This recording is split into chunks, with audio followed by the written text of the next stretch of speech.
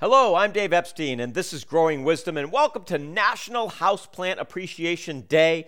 It's actually the end of the day. It's kind of the evening here. January 10th is the day that you are supposed to appreciate houseplants. I appreciate them every day, but I didn't even know about this until today, and I figured, hey, what better way to maybe do a little blog and talk about houseplants? I have, I guess, about 70 houseplants in my house, and I just love them. I think that they really do add just a tremendous amount to any indoor space. There's all sorts of houseplants. Some are easy to grow, some are hard to grow. There's certain ones that I'm really kind of a fan of. I'll talk about some of them. I mean, there's so many houseplants, and a lot of plants that grow in the wild that become these big trees in northern climates can be houseplants. So, for example, and this isn't a big tree, one of the things I really like is the Christmas cactus. It's early January. Mine's still blooming. They're pretty easy. You don't have to worry about them. They're not really cactuses. They don't have the spines, the pink flowers, or sometimes they're even white flowers or chartreuse flowers. They respond best to diffuse light. So you don't really have to keep it on a windowsill. You can kind of keep it somewhere where it's just getting a little bit of light. I have some that are in a north-facing window. I have some that are facing west, but they're kind of removed from the window. So those are a really great plant to grow. I like a lot bromeliads. I think they're kind of neat. It's tropical. It survives with fluorescent light.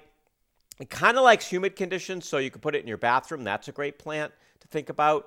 Philodendrons are wonderful, super easy. They require pinching because they get really long. They're kind of a nice hanging plant. The heartleaf philodendron's really wonderful. Weeping fig trees are great. Those are pretty easy to grow as well, although they do not like to be moved. I have a sago palm.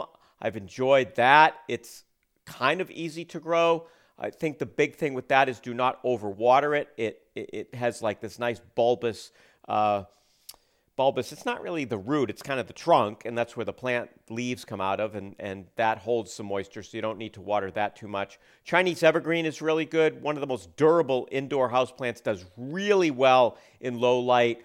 Fantastic for beginner gardeners. Devil's ivy, this is also a pothos. This grows as a vine. It can grow just about anywhere. It actually can become invasive if it's outside. You might have gotten a lucky bamboo. Those are the ones where you get the bamboo and it has a couple of leaves coming out of it, and a lot of times you find them in a little container of water. Those are pretty fantastic as well. I like those a lot. The prayer plants are easy to grow.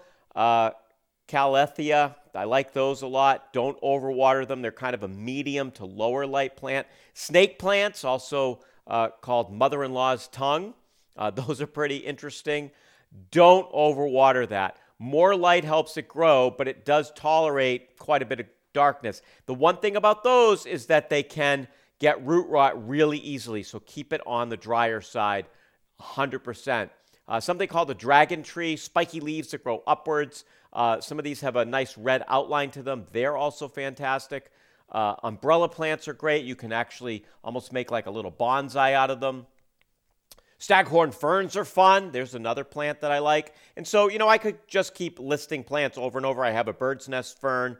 That's really fun. Ponytail palms, again, one of my favorites. Almost like a Dr. Seuss-like plant. Really nice on a table. Can get big over time, but it does take a while. And also one of those plants that you can have in your office and you don't need to worry about it. Like if you're going away for a week or two, it's going to be able to handle being dried out. Now, you'll need to water it eventually, but it does handle relatively dry conditions. The other thing about houseplants that's really wonderful on this Houseplant Appreciation Day, they add some moisture to the air. They clean the air. There's research that kind of says, hey, you're a better worker or you're happier at work if you have a houseplant or two on your desk area. So that's also another reason to get them. I also think that they're kind of fun to give to people. I love dividing my houseplants if they get too big, and you can divide them, certain ones. It's always fun to share. That's kind of nice. On this Houseplant Appreciation Day, I was just really thinking about them and thinking that, I hope you'll get a houseplant. If you have trouble with them, another plant that's really great is cactuses. They do need a lot of light, but they don't need much water. And that's one of the big things that people do with a lot of houseplants is they tend to overwater them. If you have a houseplant and it's not doing well, a lot of people are like, well, just give it a little more water.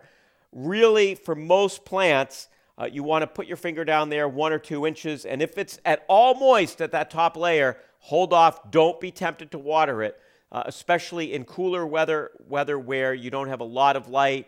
In the winter, plants aren't growing as much, so good idea to kind of hold off on the water a bit. I've got a lot of my houseplants at a little cottage where I keep some of them in the winter, and the temperature is about 47 degrees, and there's some good tropical plants there. And I water about once every 4 weeks, maybe even every 5 weeks, because it's cool. They're not really losing much moisture. They're not transpiring the moisture out of their leaves, so you don't need to water them as much.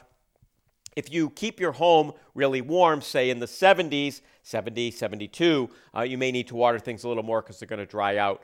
And that's the other thing about the houseplants is if you do have Arctic air moving in, some of them don't like it quite that dry, so a nice idea to maybe give them a little bit of misting as well. So just a few ideas of some of my favorite houseplants. I enjoy having them. The other thing, before I close this, in the winter, check your houseplants for bugs. Neem oil, horticultural oil, great ways to control the bugs. I also add systemic to all of my soil because I'm not eating any of my houseplants, so I'm good putting the systemic insecticide right there in the soil, and that helps keep those bugs at bay throughout the winter. Happy Houseplant Appreciation Day.